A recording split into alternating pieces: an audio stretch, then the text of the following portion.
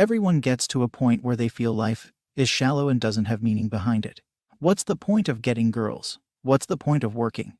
What's the point of lifting? They start finding it difficult to believe in these things will make your life better. They start to believe in nihilism. Nothing has meaning. I'm sure this is a way of life for many people. What's the point of all this grinding and toiling? What's the point of being alive? I'm asking these questions to myself to see the contemplation of what's going on. Materialism isn't making my life any better than it was before.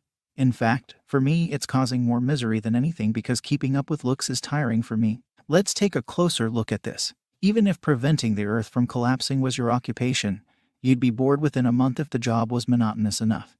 Like watching a single screen or pressing buttons for hours. We are creatures of habit. This has superb upsides, but also destructive downsides. Your brain can get accustomed to almost every safe condition or process there is. You could endure mentally stressful situations for weeks and months without feeling an itch. But the moment you're comfortable for too long, your body rings an alarm once that comfort is disturbed. I think right now you're too accustomed to being in a repetitive lifestyle. Your brain can't fathom that there is more than what you're experiencing right now. Give yourself a good shock by having some fun, man. You need to have some positive experiences. Honestly, I think the most satisfying things in life are 1. Solid male bonding time doing risky shit with my guy friends who go way back. 2. Learning challenging intellectual subjects and solving intellectual puzzles. 3. Experiencing the great art of the world that expresses profound things about human existence. 4. Physical activities. I prefer a mix of lifting and adventure sports that work your body in a more primal, real-world way. Being in the gym day after day doing variants of the same workout gets old. Being fit and strong makes you able to take on bigger adventures, so go have them. 5. Succeeding with women comes very distantly after all these things. Yes, sex and the validation women give you feels good, but it's a lot like a drug, and letting yourself get too interested in it is bad for you. Now the objective point of a man life is passing on your seed to a new, and hopefully better version of you.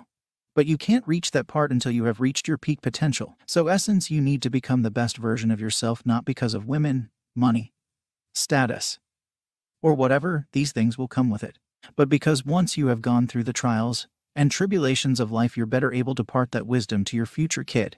This way your kid will hopefully become better than you. That's how I see it, and everything else is secondary. It's all a calculated game, but a game is what you must play.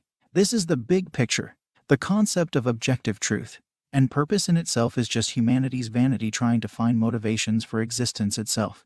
As beings of life, our only purpose is our biological imperative, to procreate and continue to perpetuate our species. In the eyes of the universe, the great cosmic expanse we exist in, nothing has any truth, value, or real apparent meaning. Everything exists simply because it does. Everything also dies, continuing in our current trajectory. And what we can conclude scientifically, everything will eventually die, with the evaporation of the last black hole as the definitive ending of time itself, simply because for the remainder of eternity there will be nothing, and nothing will continue to happen. I guess the whole point in this strange life we exist in is to find your own purpose. Do the things you want to do. You can still acknowledge that everything is ultimately worthless and will return to dust. But you can enjoy the fact that you are able to perceive and register these thoughts in a complex manner. The ability to even understand and articulate these concepts is a joy in itself, in my opinion. Some would argue, however, that the mind and bodies are prisons, and life itself has a negative value. Ultimately, you must live in your own frame and decide the truths you would like to uphold in your life. Lifting, working, and getting girls are all preparations for the big move, creating your legacy in the form of your children. Most will not progress to the point that they are ready for this level, but that is the ultimate goal. And living selfishly without any real purpose will always leave men feeling empty. In the end, none of this really matters anyway. Do as you please.